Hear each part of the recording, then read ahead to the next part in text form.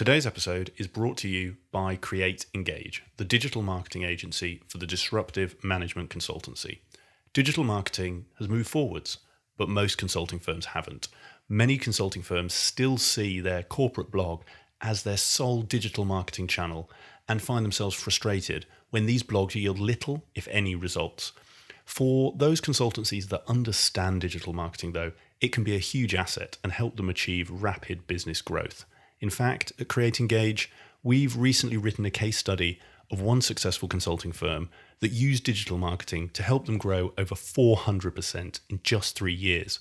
Having spent countless hours researching consulting firms and consulting leaders for this podcast, it became very clear that while some firms do digital marketing well, the vast majority of consulting firms struggle to leverage its power and don't know where to start. To help those of you who want to harness the power of digital marketing to grow your consulting business, but don't have the knowledge, capacity, or in-house capability to do so, I launched Create Engage, the first digital marketing agency for the management consulting industry. As former consultants ourselves, we understand the challenges that you face when it comes to delivering effective digital marketing that engages prospective clients and generates leads. Having worked in the industry, we understand consulting buyers, what resonates with them and what doesn't. This enables us to harness the latest in digital marketing in a way that aligns with your brand and your market positioning to attract the prospective clients that you're looking to target. We understand that each consultancy is unique and have a range of services to help you shape, implement, and sustain effective digital marketing strategies that deliver results, regardless of where you are on your digital marketing journey. If you would like to find out more about how Create Engage can help you use digital marketing to take your business to the next level, then send me an email at nick@createengage.co.uk or go to our website, createengage.co.uk, where you can download that free case study that breaks down the digital marketing strategies used by one successful consulting firm to help them grow over 400% in just 3 years and gives you the secrets they used so that you can apply them in your own firm. If you want to outpace your competitors and stand out in the crowded consulting market, then get in touch. We'd love to help you grow your business through digital marketing. Hi, and welcome to Climbing Consulting. Today's guest is Adil Khan. Adil was one of the founding team of Boxwood, the business transformation consultancy, which following years of successful growth was acquired by KPMG in 2015. Since leaving Boxwood, Adil now spends his time advising consulting entrepreneurs on how to successfully grow their businesses and focusing on his own startup, LifeFile. The goal of LifeFile is to provide people with a simple, organised platform for their life admin, to give them the freedom to unlock their potential and thrive. If you want to find out more about LifeFile, you can check out their website, which is www.lifefile, spelled Fyle.com. Adil's story is rather different to what you might consider the typical journey of a consulting entrepreneur. Unlike most, he didn't have a long track record in consulting, having only spent a short time in the industry before stepping out to found Boxwood with his co-founders who had spent equally little time in consulting. This limited time in the industry proved to be the key to their success as they set out to create something very different from the typical consulting model that was common at the time. We go into detail on some really key parts of the Boxwood journey that I know you're going to find hugely interesting, including the importance of culture and how Adil and his co-founders defined their culture from the start and what they did to ensure it remained a core focus as they grew the business. The challenges of being responsible for both the people and finance aspects of the business, as Adil was, the natural tensions that these functions come up against, and how Adil managed this. The Boxwood approach to working with clients, why this was so unique, and what many consulting firms and consultants in today's market could learn from it. And finally, Adil's contrarian view on building a consulting business to sell, why expanding internationally can actually reduce the value of your consulting business if you're looking to sell it, and the ultimate sale of Boxwood to KPMG, something that I know a number of you have asked to hear more about in interviews like this one. I really enjoyed this conversation, and it was great to get the perspective of someone who took a less orthodox route to success in consulting. If you are not from the typical Big Four background and want to know how you can turn this to your advantage, or even if you are and you want to know how you can use the principles that Adil talks about in today's episode and the principles that were so successful for Boxwood to grow your own business or your own practice, I know you're going to get a ton from today's interview. So, without further ado, please enjoy my conversation with Adil Khan.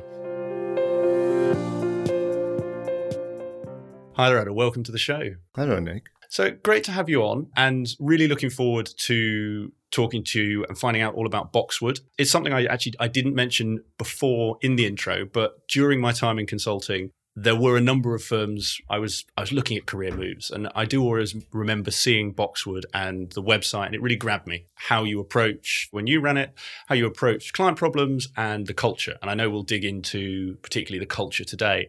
For those who maybe don't know you as well, it'd be great to just start with your background and how you got to where you are today. Certainly, of course. Well, quite relieved that you were familiar with Boxwood way back when, because we've always used to give ourselves a tough time about not being marketing as much as we should. But we were quite well known in the market mostly for our culture, but we'll come back to that later. A bit about me first. I met the team and I was working with the team right after having completed my MBA at Durham. And quite a few of us were working together for a different group. And we felt there was an opportunity in the market. We all came from very different backgrounds, but values and culture were very similar, at which point I decided it was, along with, of course, the other co-founders, to set up Boxwood. I actually came from a banking background, which was fascinating because I kept telling people, I'm a people person, that's what I want to do. And everyone was looking at me and saying, no, you're a banker and you need to take care of financial services, which was quite fascinating, actually. But when we teamed up, my focus was actually building the people team and bringing in the right people. Fascinating. And we'll come on to that. Or maybe we start there, actually, am I right then? So you mentioned you were a banker before your MBA. So am I right? You'd come out and were doing some consulting work, but you didn't have, I guess you'd call it the traditional 5-10 years in a big four. That's quite an interesting place to be. And the reason I say that is I have many listeners who aspire to start their own consulting firms and do something of that ilk. But often there is the experience question, do I know enough people? Have I got enough client projects under my belt? In those early days when it was you and your co-founders, did you have any of those conversations? And if so, how did you or your co-founders help you overcome those concerns of whether you had enough experience to be doing this? Well, I like the question because this was one of the things that differentiated Boxwood. Firstly, this may surprise you. Most of the co-founders weren't coming from a consulting background. We had people from the military, the Navy, FMCG, corporate backgrounds, myself with investment banking background. We all came from different areas of life and not specifically consulting, but that's how we could see the opportunity in the market. Firstly, we could see that there was a need for something different, something which was more results focused, something which brought in more of an implementation focus. But we weren't daunted by the fact that most of us did not come from consulting backgrounds. There was one individual in the team who came from one of the big four, but that was it. But we all brought in different ideas to the table, very different backgrounds. But the one thing we were clear about was we all had the right set of values and were like-minded and were willing to go on that crazy roller coaster journey together. How did you find each other? I'll sort of share with you. I know you, and we met through Ollie at Q5, a former guest of this show. So I know less about the other co-founders in the journey. How did you find each other and actually go through those steps of deciding, to your point, you all had shared values, and then actually so much so you wanted to create a business that ultimately turned into a consulting firm that was Boxwood? How did that sort of chain of events come about?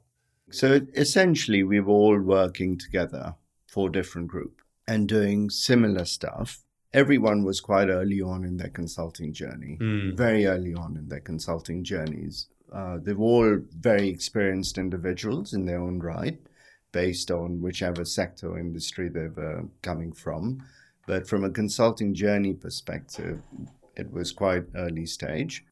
At which point, whilst we were working for the different group, we could tell when we used to sit down and talk about clients, about opportunities, about the market, about the type of people we used to recruit and should be recruiting, we felt that starting with a clean slate, setting up something with and establishing the culture from day one was hugely exciting and not daunting, purely because a lot of us came from industry. And we saw that as a unique differentiator in itself. And to that point around setting up, because it's something, and I know when we spoke before this, we talked a lot about this story of Boxwood, where it went, and we'll sort of build towards that over today. Actually, the sale has ultimately occurred. It's something that I know you've spoken about before, and there is a difference between the building a consulting firm to grow versus building a consulting firm with a goal of sale or at least an option for sale. Is that something you set out early on in the journey? And if so, what did you put in place, or what do people need to put in place to actually do that the right way? It may surprise you, and I think the market has changed and times are changing, but we never set out to build a company and sell it. That was definitely not the vision that we established for ourselves or the mission. The vision was to do something exceptional, extraordinary for our clients, set up a consultancy which would be welcomed in by CEOs, ambitious, audacious CEOs and their leadership teams would welcome us in to partner with them, to work with them shoulder to shoulder, to deliver results in a transformational setting.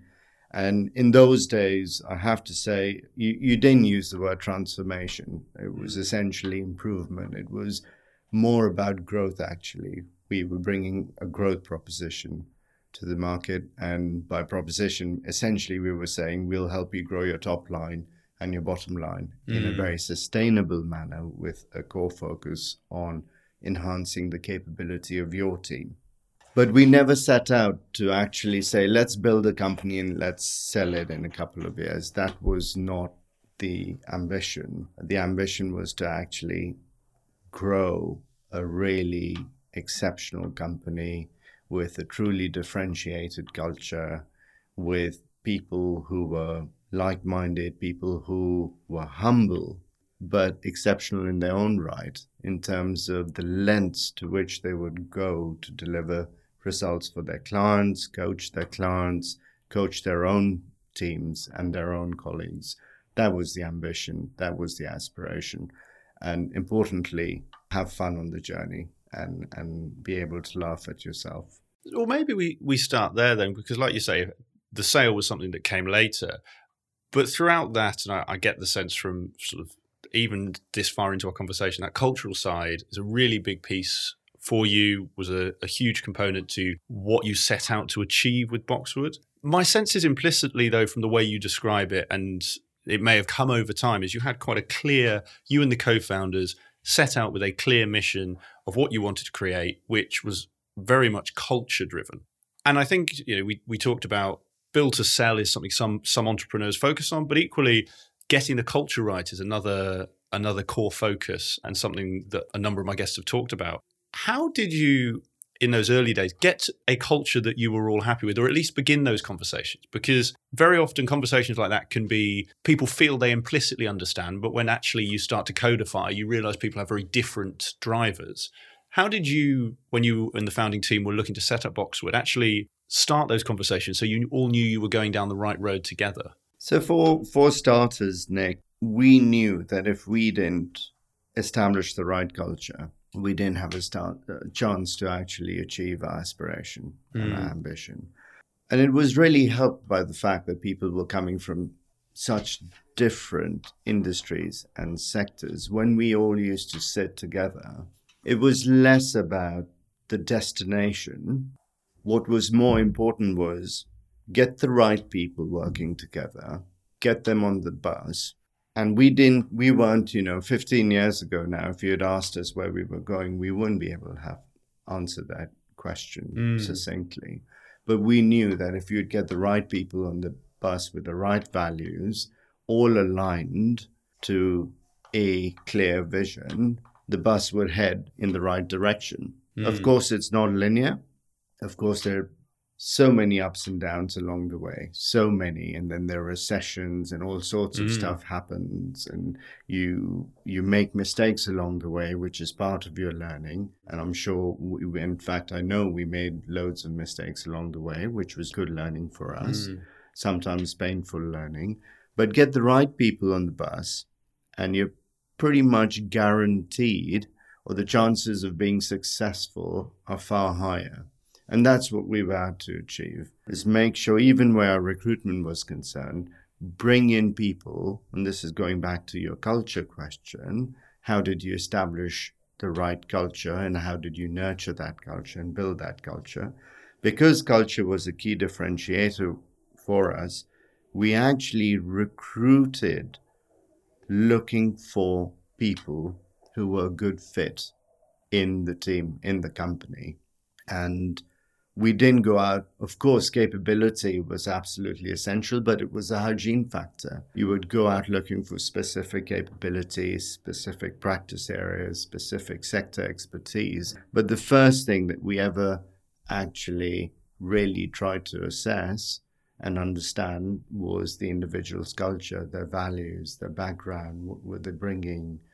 We would go to the market, and of course, we would recruit for capability in the form of sector, practice, industry experience. But most importantly, and especially when we first met the individuals, our only question was, would they be a good fit here? Would they be a good match here? Would they feel at home here? And would they care as deeply for our clients as we do? So once we set out to establish a culture, we were very clear that, one, we were out to build something which was truly, authentically differentiated from other consulting firms, a company which cared as much for the clients as they did themselves.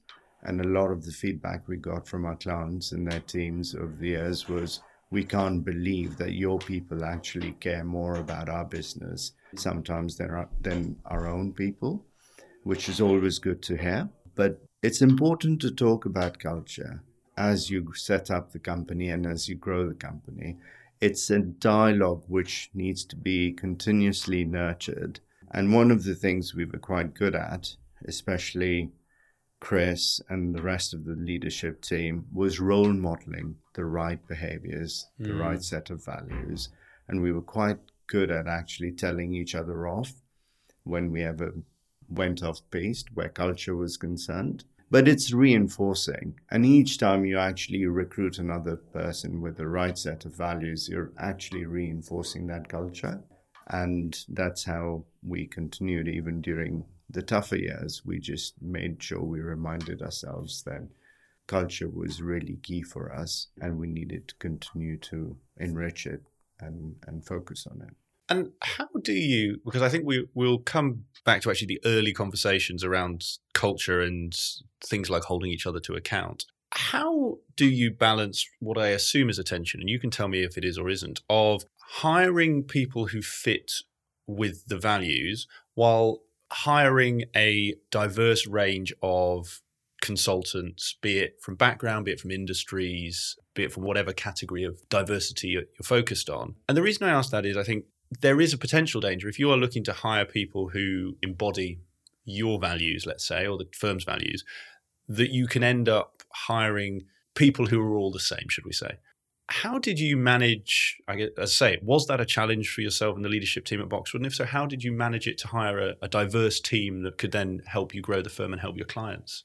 I really like that question because it's probably something which was a challenge for us.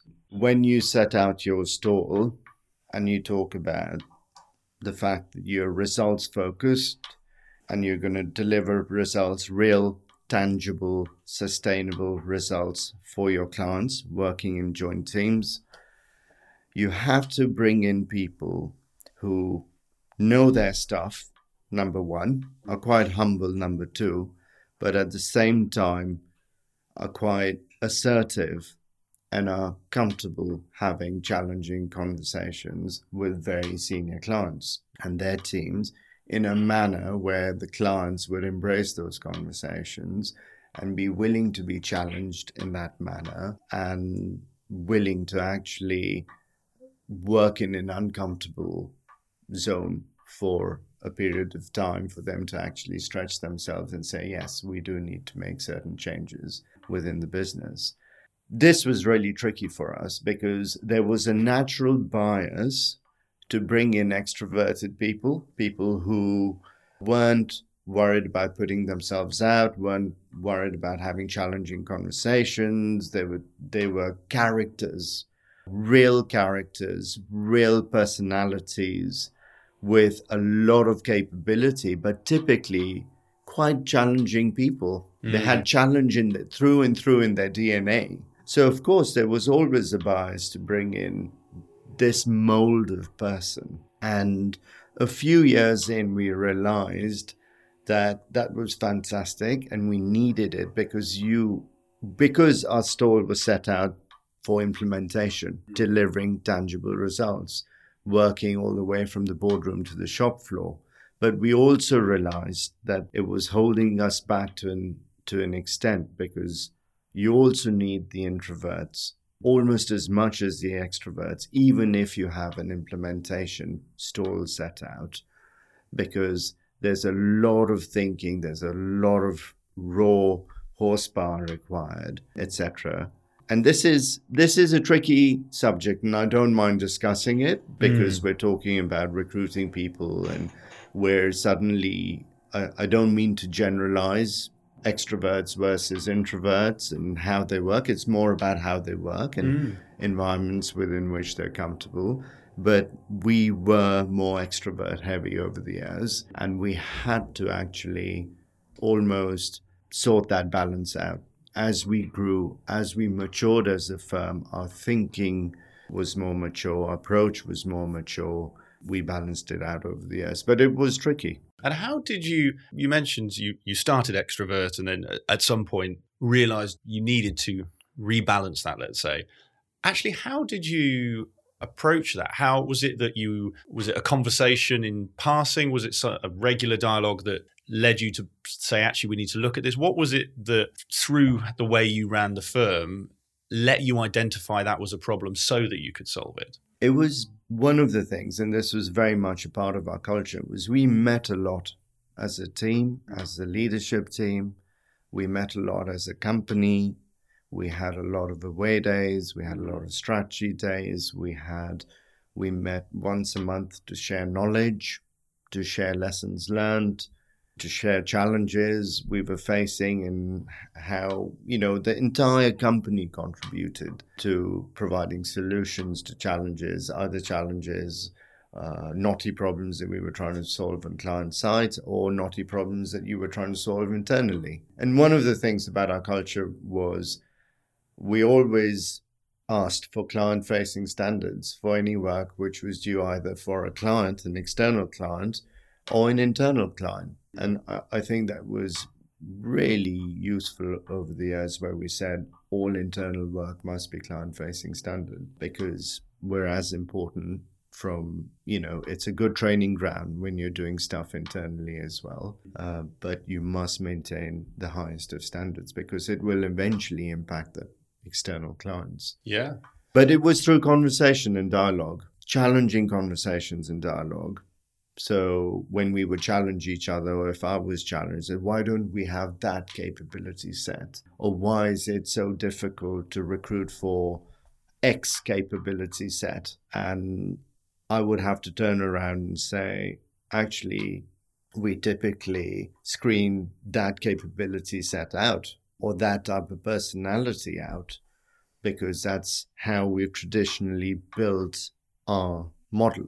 And what we tend to, we used to have fantastic selection days, full of energy, full of bounds, full of challenge. They were really energetic for those candidates coming and attending the recruitment days. They get a real flavor of our company, our culture, how we work, how we challenge each other. But that would also scare the wits out of some people who found that incredibly uncomfortable. And in a sense, you're almost filtering those people out. Yeah, almost implicitly, I guess, by the way you structure it. Correct, yeah. Correct. And we had to modify that over the years, which was a good learning for us, even though we still very much stayed implementation results focused. The second part of, and again, this might be a second part, it might not, of that challenge is, like you say, once you identify as a leadership team and restructure your, let's say, recruitment, you can begin to catch the people that you're potentially filtering out through those unconsciously. The next challenge, I guess, is then if you have a culture and a team of, let's say 20, 30 extroverts of a certain type who you've cultivated and hired up until that point, actually introducing personality types, let's say, of a different sort is bound to cause some challenges, I would imagine. And again, I'd be really interested how you managed that so that you created one team and not two teams under one banner. Firstly, with difficulty, but secondly, because everyone was aligned by values, it's a lot easier. When you have people who care about their teams, people who care about their team members, people who are willing to go out of their way to coach team members, you stand a much better chance of actually harmonizing any such differences as you grow and scale. So again, you see the anchor is the culture, the anchor is the values. You've got a set of hugely ambitious people, aspirational people, but people who are humble, people who are like-minded, people who will go the extra length for their team members. So there was a lot of internal coaching. Now, to balance this out, let me also say that sometimes you need to almost coach an extrovert as well to come sometimes to the middle. It really depends on the situation. It depends on the client context. And again, it also depends on the personality of the client team you're working with. Yeah. You need to make sure you're harmonizing in that team. You're working well with that team. You can't always be coming in at an extreme and not being able to understand how the client team learns, listens, shares, collaborates, challenges. So yes, you're bringing a very strong Boxwood culture, but part of our differentiator was we'll bring this in, but at the same time, we'll really understand what works for you as a client. So you need to be harmonizing at so many different levels. At the client team level, the senior stakeholders at a client can have their own personalities, their own ways of working, etc. So this is an ongoing thing. It almost needs to be rhythm, ritual, and routine. These are things that should just be happening naturally. And you just need to keep pulling and pushing some levers to make sure you're nurturing it as a leadership team and it continues to happen. So I want to pick up on the phrase you just used. So rhythm, ritual, and routine sounds like a phrase that you have used as part of your lexicon and building culture. And I just really like the words used and I think the meaning. But it'd be great to just hold on that and find out what that means and if that was part of how you kept the culture growing and developing at Boxwood. It most certainly was. And we spent a lot of time talking about how we're going to build the company, but more importantly, continue to build it and scale it. And this is one of the big scale issues that I currently work with a number of companies in the market who are asking, how do we scale, but how do we retain our culture? How do we retain what differentiates us? And we used to call it the way we work.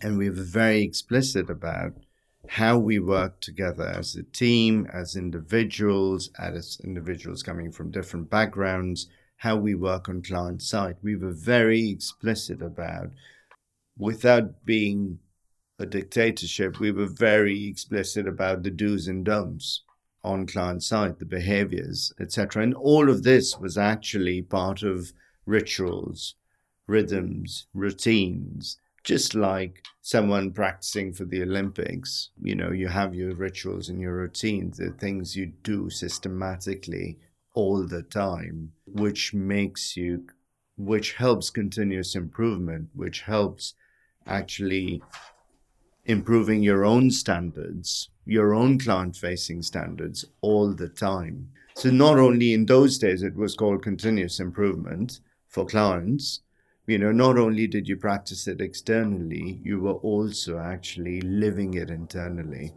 And that's where the rituals, rhythms, and routines were so important. It was about conditioning ourselves. And you mentioned there around it wasn't a dictatorship, but you sort of trailed off there, I understand.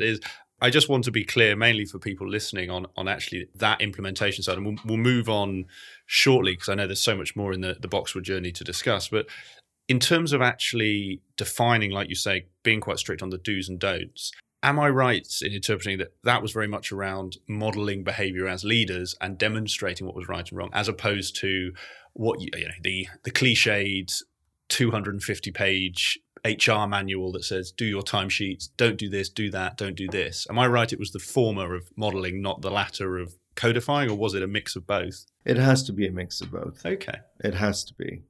And I think most people would say, no, you don't really need to write it down. Further down the line, as you grow, as you've scaled, there's enough of throughput and a critical mass. There's enough understanding in the group for there to be a critical mass and for there to be a consistent understanding of do's and don'ts and what do we aspire to become and what journey are we all on. We're a learning organization. It's all about continuous growing, learning, improvement, both internally at an individual level, at a team level, at a company level, and then, of course, importantly, at a client level. So when you're starting out, and the advice I would give to people starting out, it is useful to write it down. One, for yourself. It's really useful because things become real when you write them down and you're able to revisit them and you don't just cook up stuff in your head as you go along. You're able to refine it once you write it down. Once you've written it down, you can collaborate with your co-founders, your colleagues, the first few joiners, ask them what they think. So you're not saying, I'm going to write it down and that's it. What you're saying is, I've actually taken the time to write it down. This is what I believe we all are thinking, but please put in your input. Because even when you work with clients, you want everyone's handprints to be on the solution. You don't want to be sitting in a dark room developing a solution which people haven't bought into or people haven't contributed to whilst it was in its development phase. So I do think you need to write it down, especially at that early stage, because then you can refine it, develop it, share it, and collaborate using it, and use it as not as an instrument, but really to drive dialogue and understanding. So that, I think, brings us quite nicely to something you mentioned earlier and something I said I'd come back to. And that's actually how in the early days, how you begin to define that culture. And obviously you're not suggesting that you can define how the whole world will look, but defining some of those, I guess you might call them rules of engagement with, as it was in your case, co-founders. And you mentioned there you would work with and advise other consulting firms. Is if someone listening to this is either just starting their firm, looking to start a firm, how do you define what those cultural, let's say you mentioned values are, and do so in a way that is tangible and lived, as opposed to what you sometimes see, particularly in large corporates, where, as one of my previous guests, Don Morehouse, said, they are just bland phrases over a photocopier. Someone's put, they've put all the different buzzwords, but actually they don't mean anything to the firm. How do you ensure that you can define what works for the firm and then instill that in you and your team so you actually live it? So going back to what we were discussing earlier is, once you know what it is, and you know what it is when you set out to, so we set out and we said we want to be truly differentiated with regards to, one, delivering tangible, real bottom line results for our clients. Further down the line, top line results as well. We want clients to look at us and say, these are the people who can deliver real value. They're not here to just deliver improvement in the P&L, which we were definitely there to do from a results focus, but they're also here and they will take the time to transfer knowledge and capability to our client teams. So when we set out initially, we were very clear about these things. We only exist for our clients. All our projects must deliver real, tangible value. Value you can count in a P&L, both in the form of top line and bottom line growth. And once you've set those things down and you say we will be differentiated in the fact that we will never, never, never use consulting jargon to confuse clients. Yeah. We will never use consulting jargon or MBA speak further down the line to intimidate clients or their teams. We were very clear about these things. And once you're very clear about these things and you know how it was about plain speaking. We're going to be plain speaking. We're going to write clearly, succinctly, but using very simple, clearly understood language. Because when you're working all the way from the boardroom to the shop floor, that's important. Yeah. And a lot of this, you can get lost in consulting terminology and jargon. We were very clear about these things. So once we set it up, it was more about nurturing it. It was more about people who were more recruiting people who were more naturally leaning on this end of the spectrum. But the advice I would give to anyone who's starting out or anyone who's thinking about scaling is everyone talks about culture, but you need to be willing to invest 2 key ingredients in making it happen, making it real, and making it sustainable. And the first key ingredient is time. You need to be able to invest time as a company, as a leadership team, as individual teams to discuss this stuff. Take time out to actually sit down late in the evening, maybe over beer and pizza, to have these discussions and talk about lessons learned where culture is concerned. And the other thing is investment and money, and not time investment, but being able to fund events, get-togethers, pizza evenings, travel of consultants who are working all over the country, possibly abroad, to get together and have this discussion and dialogue and create an ecosystem and an environment where it's an enabling environment where you're actually encouraging subliminally these type of discussions to happen. It's a learning organization. We're here to learn. We're here to grow and then take that learning to our clients.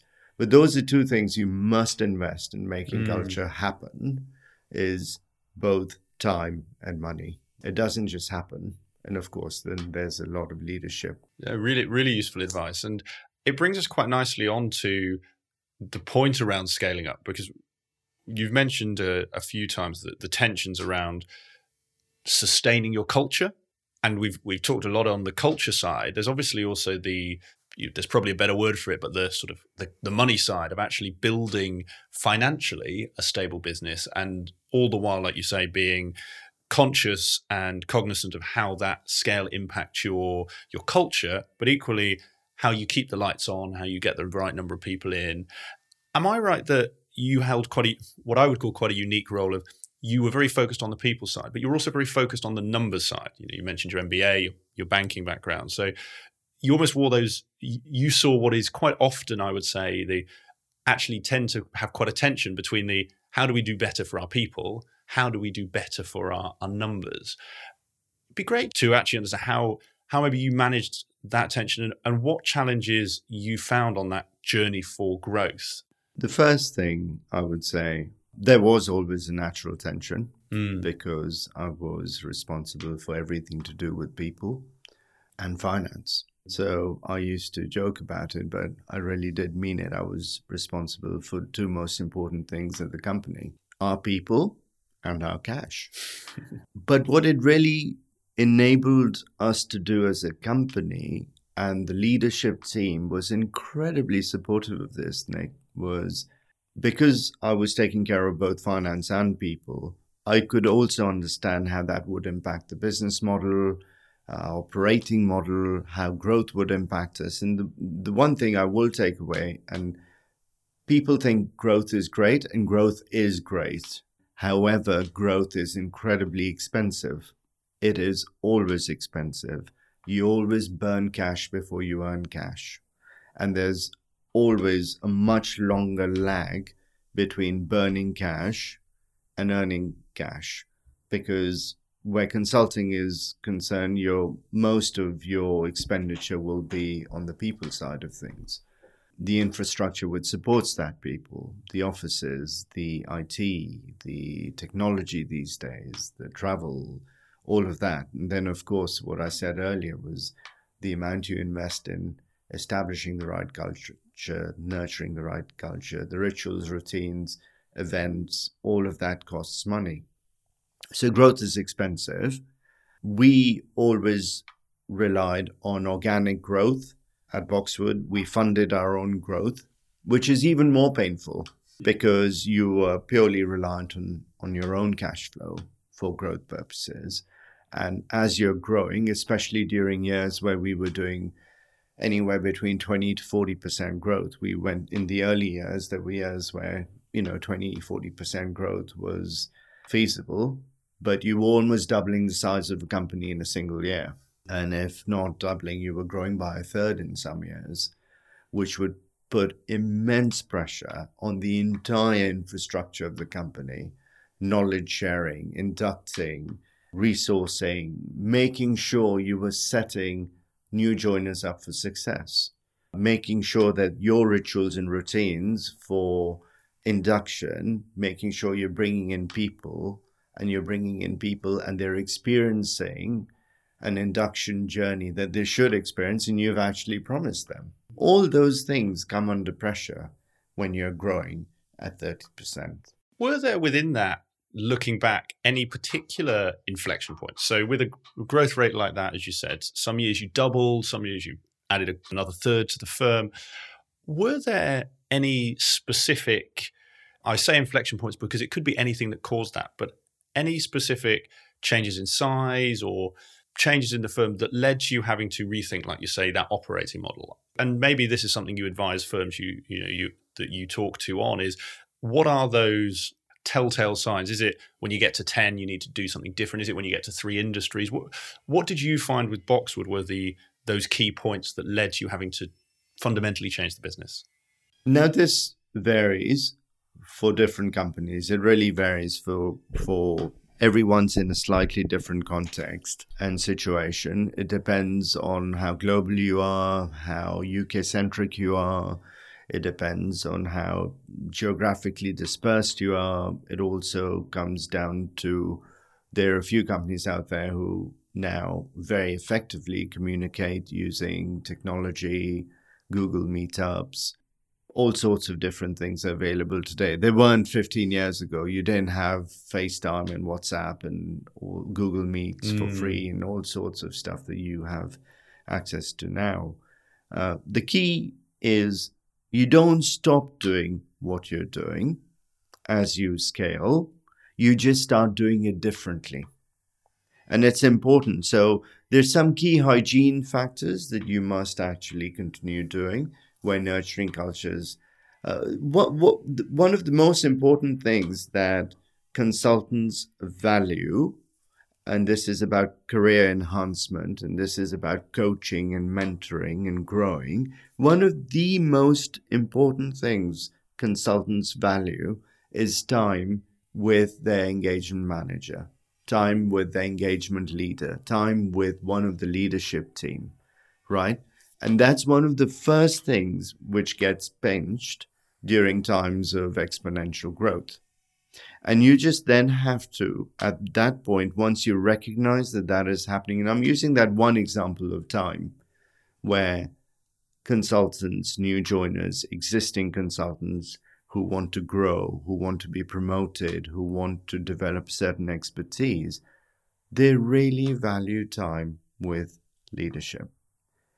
And once that starts getting pinched, you're in trouble. And you must recognize that quickly. Now, some companies, once they scale, they just have to ask themselves, well, what did we do that event for? Are we too large now to have that type of event? We can't have restaurant bookings which take so many people anymore. And these are real, by the way. It's funny because these are some of the real challenges. Sometimes the venues you used to use are now too small for you.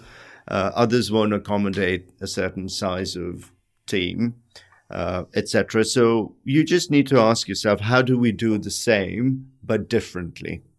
How do we use other avenues, other channels, other forms of infrastructure, some forms of technology, etc., to achieve the same outcome that we were achieving previously? I'll give you an example. Some companies, and we used to do a lot of this, was Friday lunch stops. Anyone who was going to be in and around the office, because we've all consultants were client-facing and always on client side, sometimes Fridays they would drop in to confer with their colleagues, other capability teams, share knowledge, learn, crack some of the problems. But we used to have Friday lunch stop. But then there comes a time when not everyone can attend Friday lunch stop, and you become too big and too large to be having a Friday lunch stop.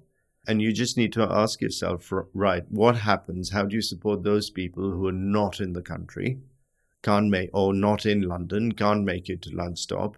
And what are some of the other events that you can actually hold to support that type of knowledge sharing, camaraderie, time together? You just have to think creatively and achieve the same outcomes doing different things. But you mustn't stop doing what you were trying to do in the first place to nurture those rituals and routines. No, it's a really good point. And like you say, I think technology has only made it easier where we are now. So I'm based outside of London now. And while I come in for interviews, podcast interviews like this, meetings, actually the ability to jump on a Skype call or a FaceTime with someone, it just makes life so much easier. So we've talked actually about the scaling up challenges and some of, particularly on the people side. I think it'd be really good to turn to that point in the journey. And again, if I've got this wrong, tell me, is actually that time when you'd got to a scale where you thought, right, we can go on a journey to sell if that's what we want to do. And maybe you can start there. Is when or at what point in Boxwood's growth did you and the founding team decide we could be looking at something here to sell? And how did you, having decided that, get the firm into a position where you could then ultimately look for someone to acquire or someone to partner with? So I have a slightly different philosophy where building to sell is concerned. Go on. And my philosophy always has been, you build something exceptional, differentiated, and people will be interested. Companies will be interested. Clients will actually speak highly about you. They'll recommend you. Large firms will lose business to you consistently. A lot of people ask me, how do you get sold? I said, just make sure large firms consistently lose business to you and lose clients to you and lose large programs to you. That's a sure shot bet at actually creating a market for yourself. So my philosophy is build a great firm with differentiated values, with clear propositions, with the right people. Because at the end of the day, when a buyer is interested, yes, credentials, approach and method and methodology are really important. Reputation is important. But at the end of the day, they're also buying the most important asset of your company, which are your people. Make sure you have the right set of people within the company. So do the right things where proposition is concerned, where clients are concerned, where marketing is concerned. You must be able to speak about what you do in a clear manner, and you must be able to take that to market, and it should be fully well understood. We had quite a tricky proposition. We set out, we were one of the few firms in the country who could do large-scale, holistic, knotty, cross-cutting transformation programs where you would work with senior leadership teams, typically come in at the CEO level or at the board level, and work on their top 3 key strategic agenda items, either preparing companies for exit or sale. They may have been owned by PE, or companies simply wanting to grow their top lines and transform based on their operating environment and what was happening in the market. So we set out many, many, many years ago to do something quite complex and hairy, which was quite unusual now 15 years ago.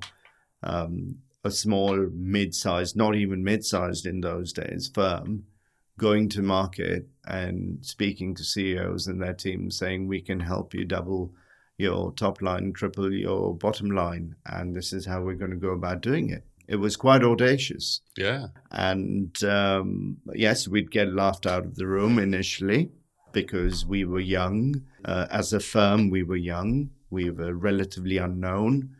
We didn't have huge consulting networks because very few of the senior leadership team came from a consulting background.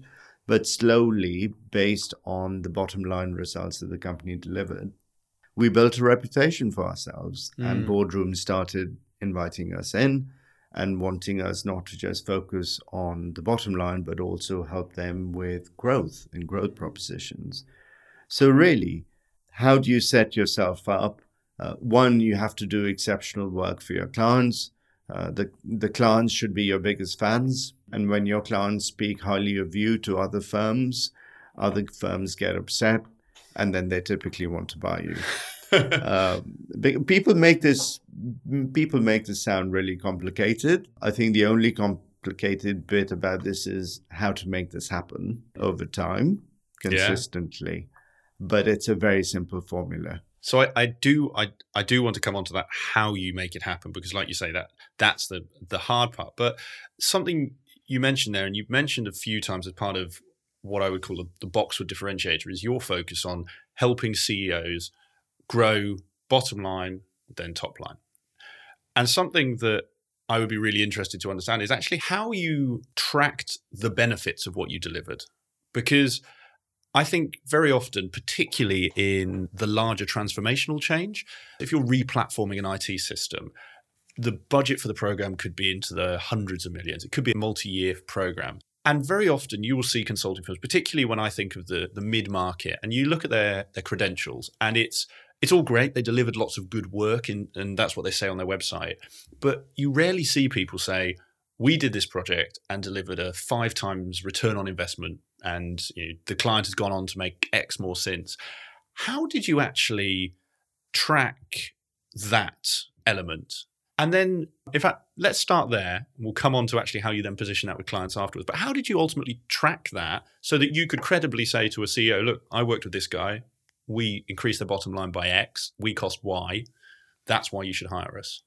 So because 15 years ago, and I'm not just talking about us as Boxwood, but even other firms, because firms were typically working in operating environments, you would actually commit in your contract. First, you would understand the problem, and then you would commit to efficiencies and savings that those efficiencies would deliver. And they would form part of our contracts with the client and letters of agreement. So it was actually in a contract. We will work with X team. This is how we will go about working with them.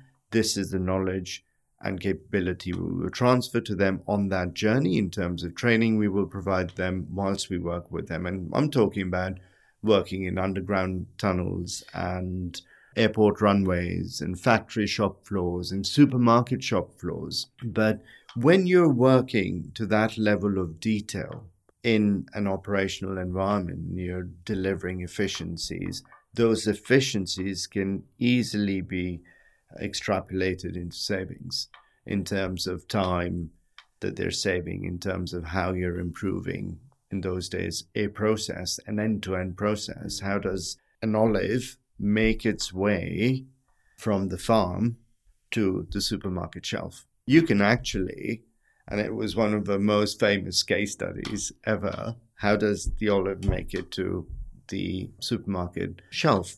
And you can map every single step of that process, and you can map exactly how much every step costs the producer, the supplier, the distributor, the supermarket chain, etc., the logistics, the warehousing. You can cost each and every single aspect of that. And that's how you can actually commit to delivering certain percentages of savings and quantify those along the line. And I think some of that is now being lost in the market within which we operate today because of size and scale and big enterprise platforms. And I think it would almost benefit clients to revert back to that ever so slightly and really ask for commitments from consultancies. So what value are you going to deliver? How tangible is that value going to be? How are you going to make it sustainable? So once you leave, how will our teams actually continue to deliver that value? And you can also do it in large transformations because you're talking about committing to real growth figures. If you're working with a client, and some strategy firms won't like hearing this, but when you're committing to working on a growth project in a certain market, you can commit to numbers and you can commit to percentage improvements and increases. And I remember we used to work on some risk and reward with our clients. And we once had a client pay us a reward bonus a year after we had left the project because we had committed to sustainable results. We had committed to specific milestones having been achieved and delivering real results. And those would be calculated in next year's P&L. And that's how much, and that's also why firms were interested in us, Nick, was because we used to commit to delivering tangible, sustainable results. And clients used to be willing to pay us bonuses a year after we had left the program and weren't on site anymore. And full bonuses, no arguments, nothing. Yes, we've exceeded the numbers, we've paid our team the bonus, why would we not pay you the bonus? And that's just one example of how we were perceived in the market. And I think anyone who's looking to sell, to build, and then to sell, this is the type of reputation you need to achieve for yourself in the market. And clients should be able to speak to potential buyers and say, I really recommend these people. And it was going to be a question of mine, and you've answered around the risk and reward, because that is a challenge I think is sometimes rightly, sometimes wrongly leveled at the consulting industry of there is sometimes a disconnect between what you pay for and what you receive. And actually, to your point, being able to go in with a risk-reward proposal that gives both sides upside if it works, but equally lets the client penalize you if it doesn't. From what you're saying, and you know more firms who are in the thick of this than I do, actually that is quite compelling in a world where we've moved much more towards, with big scale change, the perception that's harder. But like you say, I guess it comes down to how you structure that offer, how you think about it, and what those risk-reward mechanisms are. I want to come back to the conversation just before, though, on that growth, because you made the good point that be great at what you do, and that's how you get to success. But actually, there is a sort of side story that is much harder to achieve of building that in sustainably. And you mentioned things around, for instance, getting all your team to understand the mission, understand your value proposition, being very clear on what you provide to clients. And to me, that makes me jump, and this might be wrong, to almost that codifying and ensuring that there is enough structure and rigor in place. Because I think if you read the headlines on building to sell, and I appreciate what you're saying about this isn't your space, but if you read the sort of Silicon Valley literature, it's all, make sure it's all in standard operating procedures, make sure you've got everything codified. And I'd be interested in your take on that journey of how you obviously delivered work, so it was great and people wanted to buy you. But I assume there was also a structuring point such that when an acquirer comes looking, they don't see a mess of people just running around putting out fires. Or maybe they did. I don't know. How did you formalize the business such that when an acquirer did come or you went seeking, they took a look at it and said, yes, we have a structured approach. We have a business that can work here on its own. It's interesting because sometimes, and I'm not just talking about us as a company, but I'm seeing a lot of this, is companies convince themselves of all sorts of stuff which they believe is important to buyers. Different things are important to different buyers. And that's important to recognize on this journey.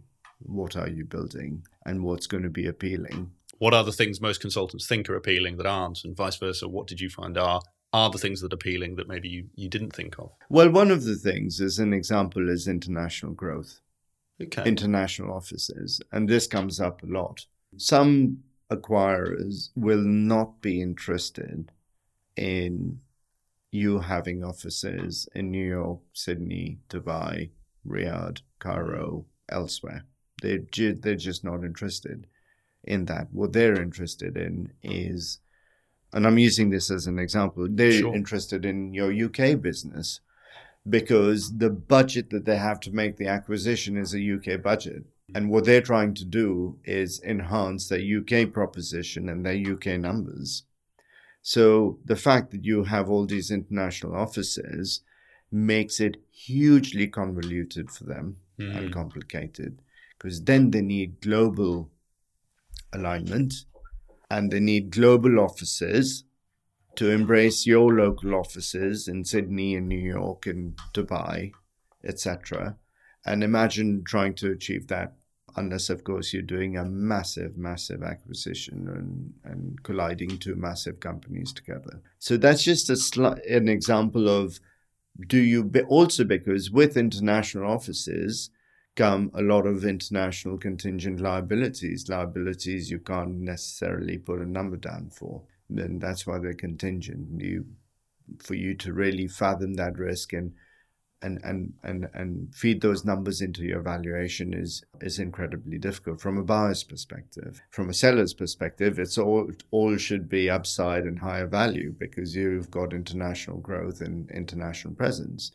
So international is good when there's a big international merger happening or big international acquisition, but it's not for a lot of buyers will be turned away from that. So when you're building, and you can do a lot of international work without having set up international offices. Boxwood had one office in the UK, but there were times where 40% of our portfolio was international. We had people working in South Africa, in Australia, in wherever you can think of, in the US, in Canada. But these were consulting engagements that you contracted out of the UK with international clients or with clients based out of the UK who had international operations. So you have to really think about what type of buyer. You have to almost run a study. Who would find you appealing? And what type of company would you be complementary for? So either someone's taking you on because you're supplementary to what they have and they need to scale quickly and they need more capacity, they need more depth, they need more of the same capability. So they're looking at a supplementary acquisition, or they're looking for a complementary set of skills in capability. So Boxwood was very complementary in terms of what we did, because not too many firms out there did what we did in holistic transformations, in the manner in which we did it, in the manner in which we sold those transformation engagements directly to CEOs and board level execs. So you really need to think about that journey in terms of who would find us appealing. But simply put, people who typically lose business to you, big firms who lose business to you over the years, will find you appealing. So the international one, I think, is a fascinating example of actually something that isn't a value and quite counterintuitive. I'm sure many listeners, as I would have thought, if you're growing internationally, that shows growth. Growth is good. Growth is bigger multiple. Growth is bigger sale price. But like you say, conversely, actually that creates potential liabilities and puts buyers off. What, from either your experience with Boxwood or the firms you advise, are there any things that sit on the other side of that dichotomy? And what I mean by that is things that maybe a consulting entrepreneur's not thinking about right now, but actually are of huge value to a certain subset of acquirers, let's say. If you think about what's happening in the market now in the last couple of years, pretty much every consulting firm in the country is trying to build digital capability. Yeah. Every single firm in the country. So for people who are thinking 2, 3, 4, 5 years, and sale processes always take longer than you anticipate. If you think you're going to be ready in 3 years, you'll probably be ready in 5. Unless you're incredibly lucky and all your stars align and everything's moving in the right direction. So always look at 4 or 5 years where your propositions are concerned and how the market is changing, the direction in which the market is moving. A couple of years ago, 2, 3, 4, 5 years ago, data science, data scientists, people who understood artificial intelligence, machine learning, working with colossal data sets, applying artificial intelligence, machine learning models to those data sets and providing value. That type of stuff didn't exist. Or if it did, it was called something different, and firms didn't readily have that capability.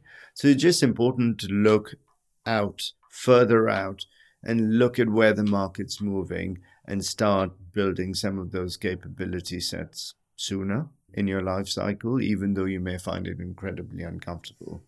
Because once you've had that 3-year runway, 4-year runway to build that capability, you will be quite appealing to the larger firms. And it's straightforward from a demand supply perspective. What do you think is going to be in huge demand 3, 4, 5 years down the line? From a customer perspective, what are clients going to be crying out for, requesting consulting firms to provide?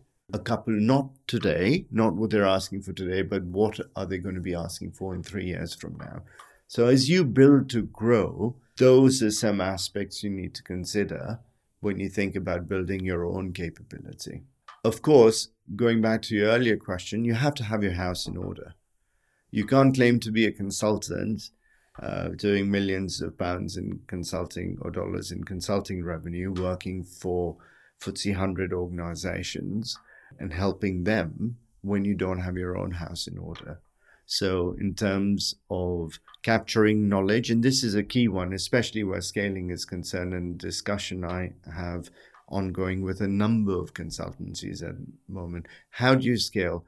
How do you capture knowledge? How do you share knowledge whilst you're scaling and growing rapidly within an organization? How do you make sure your team's up to pace with sharing knowledge? You can only share if you're effectively and efficiently capturing that knowledge. Yeah. And making sense of it and capturing it and sharing it in a manner in which it is readily understood, is easily shareable, is easily accessible, and importantly, easily applicable to client situations and contexts. So those things, what I call the hygiene factors, and you have to invest both time and money again in making those things happen. You need to make sure your organizational construct, your ways of working, the ecosystem that you create is actually continuously nurturing that to happen almost subconsciously. And it doesn't happen subconsciously. You need to make a hugely conscious effort to make those things happen. The knowledge share, the knowledge capture, because buyers will be really interested in that. Your case studies, your credentials, how you've actually built and documented your approach and method over the years. Because in addition to the people that they're getting as part of the acquisition, your approach and methodology and how that's differentiated. And the differentiation can also be in how it's applied as opposed to what just the method is. And that's where the people come in. But those are the things you need to have down pat. But I call those hygiene factors. But of course, as we know, it's difficult to maintain that level of hygiene. Well, and like you say, with rapid growth, I think it brings a lot of challenges around, like you say, maintaining those hygiene factors. I think it brings us quite nicely, though, and I'd be keen to spend some time on this topic for both my interest, but equally because I've had listeners who have specifically said to me, Nick, you've had some great consulting entrepreneurs on who have sold businesses, and we hear a lot about growth in the early days, but a lot less about the exit of how did and characterize this, but I just sort of think of, you always see it on telly, don't you? Someone shakes hands, they pop some champagne, and that's the acquisition done. And I'm sure that is as far away from the real world as it could possibly get. So it'd be great to actually really dig in as much as you can share. I appreciate some of this may be confidential, but as much as you can share on that acquisition process, and start where you think best. But ultimately, Boxwood was acquired by KPMG. Maybe we start with, how did the conversation with KPMG start, and how did that negotiation and ultimate sale take place? So any buying conversation is about a potential buyer approaching you either through an agent or approaching you directly. And when people are looking to sell, they typically go and engage the equivalent of a small investment bank who's willing to represent you. And there are a few really good ones in the UK at the moment. Or they go and find an individual who's got this background, corporate finance background, advisory background, could have been a management consultant before, has been through that process before, who can advise you on a one-on-one basis. Just to hold there, you mentioned some banks are really good. I know you're not getting a commission for it, but if someone was listening, who would you recommend approaching in that respect? Equitec are pretty much leaders in the consulting market, especially in the UK. I have high regard for them. They do a cracking job, and they understand the process. They understand the political, the emotional, and the rational aspects of doing a deal, and they've done it several times over. I have to say we did our own. We purely because we had the capability in-house. I come from an investment banking background. I had a fantastic non-exec director on our board who had all the capability that I didn't have and I could rely on. So between the two of us, and then of course the rest of the leadership team, we were able to structure the deal ourselves and not have to go externally. So you don't always have to go externally and spend a lot of money. But if you don't have the capability in-house, then I strongly recommend that you do go externally and find the right company to represent you, or right individual. It doesn't have to be a company. So we did it ourselves. Thanks to Malcolm Fallon, who was on our board, we had our house in order, Nick. It's so much easier when you have your house in order. So once we had the initial dialogue with the buyers. And did you, just to check my understanding there, Adil, did you go out to a number of buyers, or did you say, we've done our analysis, we think KPMG would want to buy us, let's engage them and only them? How did you approach that? We were in the sweetest spot possible. We never went to market. Okay. Ever. We never went to market saying we want to be sold. So this was all inbound? This was all inbound. There were a number of companies on acquisition sprees. They could see the opportunity in the market. They could see that we were one of the few mid-sized differentiated firms with a transformation proposition, doing actual transformation work. So we were quite fortunate in that respect. Of course, we made it happen by doing all the right things, but we didn't go marketing ourselves. So we were approached. We were almost introduced to KPMG. In fact, a gentleman approached us, was working on behalf of KPMG. And then we started having our discussions with KPMG directly. And initially, it's like any other initial meetings. You're understanding cultural fit, you're understanding compatibility, you're understanding the growth opportunity. Where's the potential here? You're trying to figure out synergies. And it's interesting because the buyer and, of course, the seller are asking very different questions. For us, the most important thing was, will you take care of our people as well as we do? Will you provide them enhanced career prospects? Will you be promoting them at a faster rate at which we can afford to do ourselves? Will you be giving them the possibility to go work internationally at your international offices? Those were the type of questions we were asking, and quite understandably, because people were, it was one big family who took care of each other. And for us, the cultural fit was very important in terms of, and this is an area a lot of sellers underestimate a lot of the time, and a lot of buyers underestimate. Are our cultures compatible? They all look at P&Ls and cash flows and spreadsheets and pipelines and how many clients and who those clients are and how much revenue they provide. And, they look at all that stuff. But you almost, and for years and years and years, and this happens so often, is the cultural compatibility shouldn't be overlooked. So this is one of the things that you must look at, in addition to the complementary synergies that you're going to deliver and the complementary skill sets and all of that. But once you get into that discussion, then of course you need a virtual data room, and you need to be providing a lot of information. It was quite daunting, I have to say, because KPMG is a world-renowned expert in due diligence, and they were running a due diligence exercise on us. And there was myself and Chris, of course, IMD, and a fellow colleague in our data room.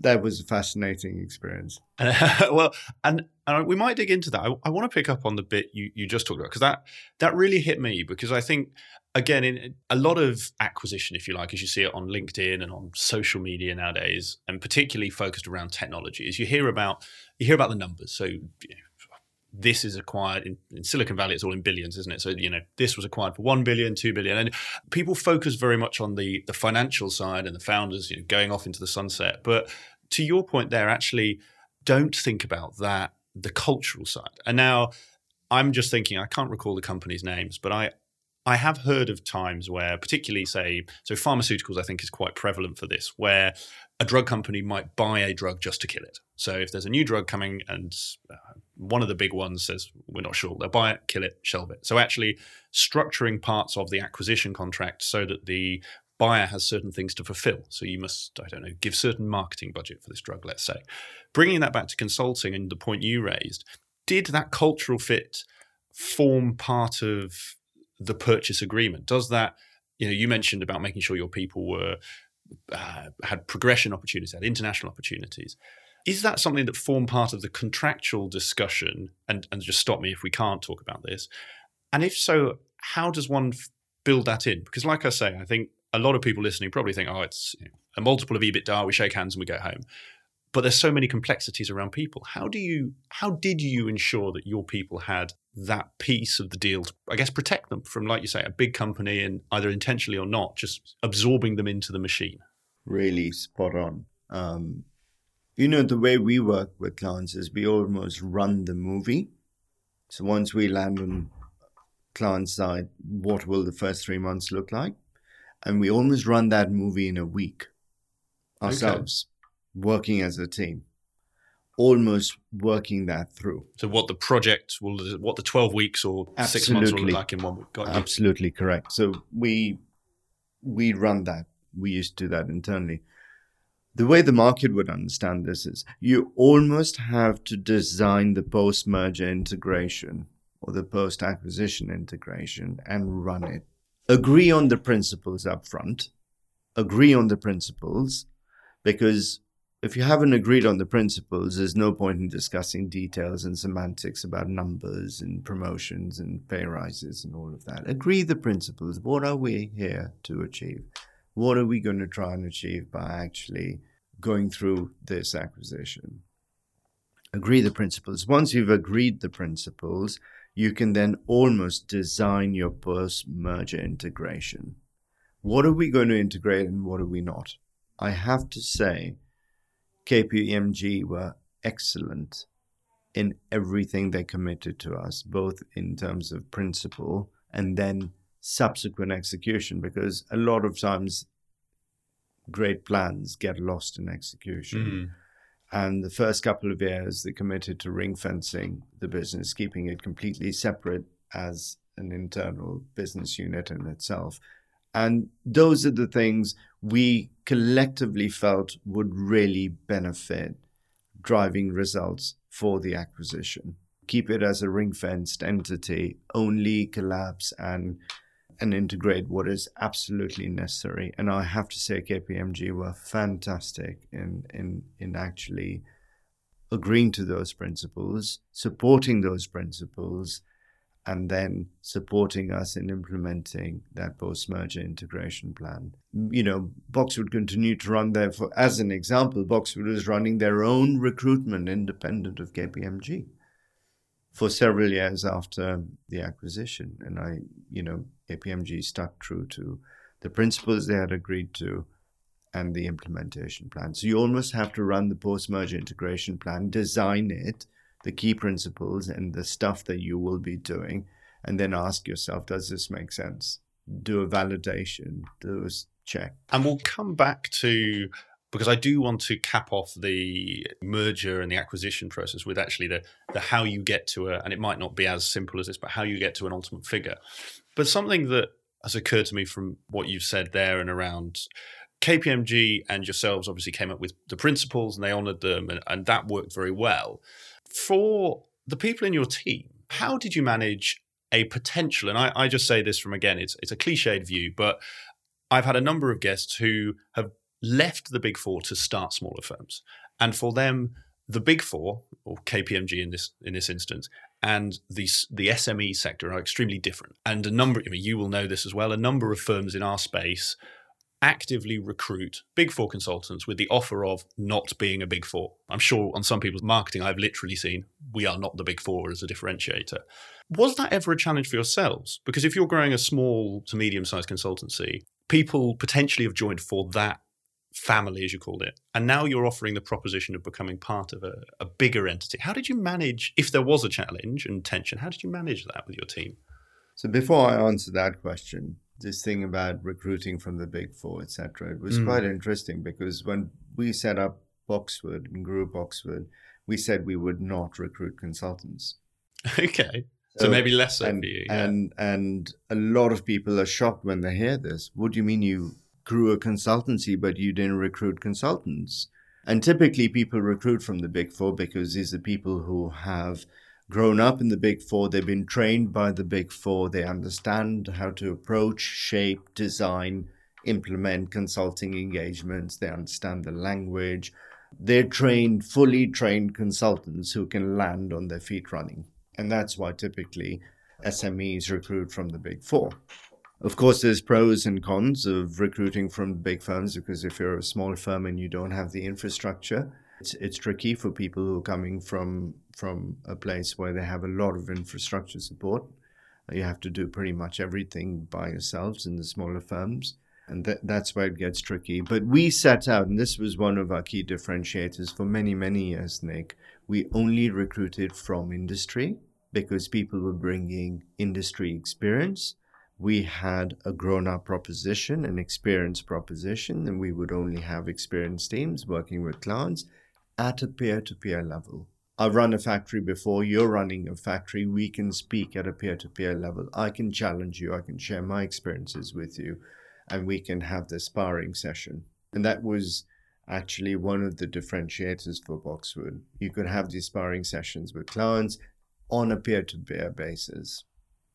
Now, how does it work? A lot of very large firms have subcultures and mini cultures within them. Different teams have different personalities. Yeah. So is it workable? Yes, it is. Can a corporate finance team have a very different personality to a specific sector team, a deals team, a public sector team, an integration team, a marketing team? Yes, they can. They all have their different teams. Personalities are created by individuals, which then become a melting pot. And the team is usually a reflection of a collection of those personalities. So is it possible to acquire a smaller firm and almost create a business unit out of them in a much larger consultancy, global consultancy with thousands of people? It is possible. Is it tricky and is it sensitive? Yes. You need to really consciously do certain things along the process. And you can't take your eyes off those things for it to be continuously sustainable and successful. And to that point, and I'm very conscious that we're coming to the end of our time together, so maybe we'll do a round two. I think we're going to probably have to do one on exits and. I think, as I say, from what my listeners are asking for, I think they would love that. I think just to that piece, because like you say, we don't have time to cover all of the nuances. In your approach, did you, and to the firms you advise, is that something that you as a founder, owner, if you like, should be going in eyes open and proactively talking to your team about, like you've just talked about, actually we can coexist, different cultures in big firms is perfectly normal. Is it something that you only address as the team bring it up?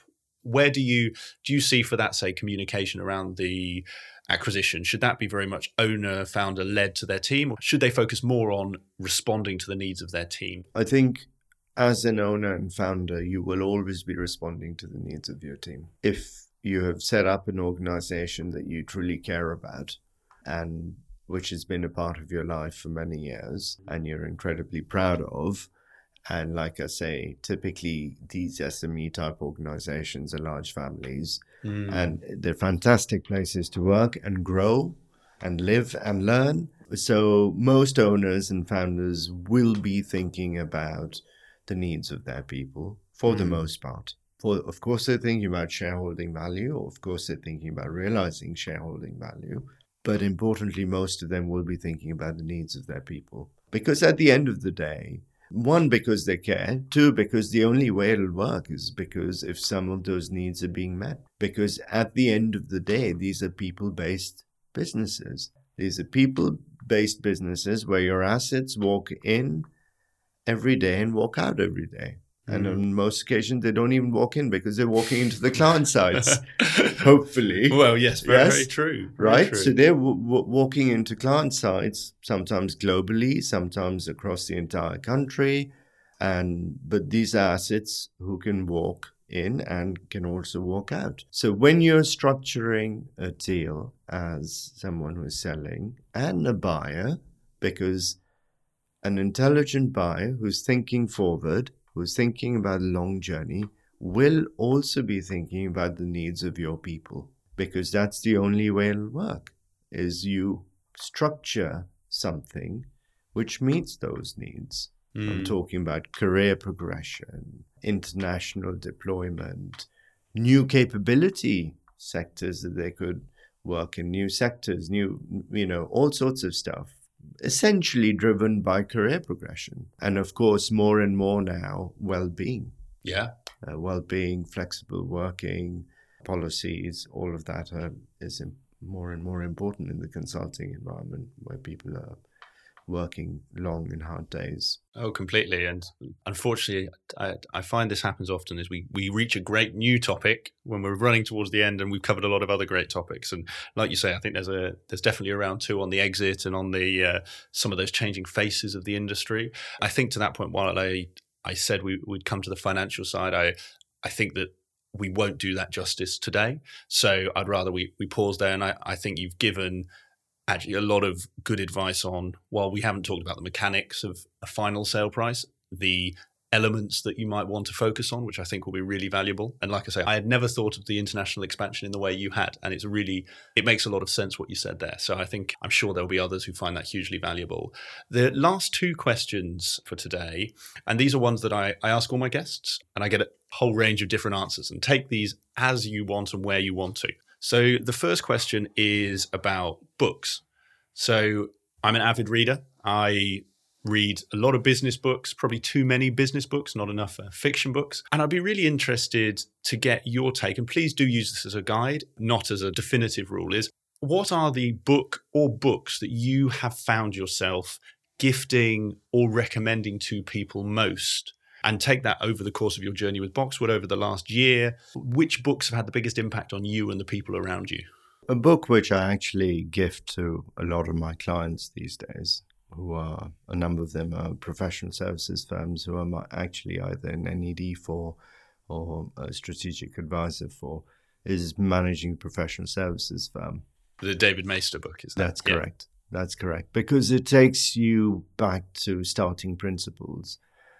Because when you're starting out and thinking about all these things, should my people be selling or should they be delivering? Should there be a combination of both, or should delivery people be delivering and BD people selling?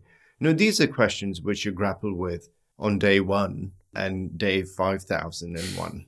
Yeah. And you continue to grapple with those questions. And this book actually addresses some of those key principles in terms of how you need to go about thinking about those initial fundamental building blocks. It's a fantastic book, and I highly recommend it. The other one is Seeing Systems. Okay. Of course, Good to Great by Jim Collins. I would highly recommend it. A lot of my coaches have gifted it to me over the years. We tried to apply those principles at Boxwood whilst we were growing and scaling Good to Great. What differentiates a great company from a good company? And it's got some fantastic examples in why certain firms have excelled over the years and others haven't in the same industry, even though they've been doing the same things. So there's some fantastic learning there.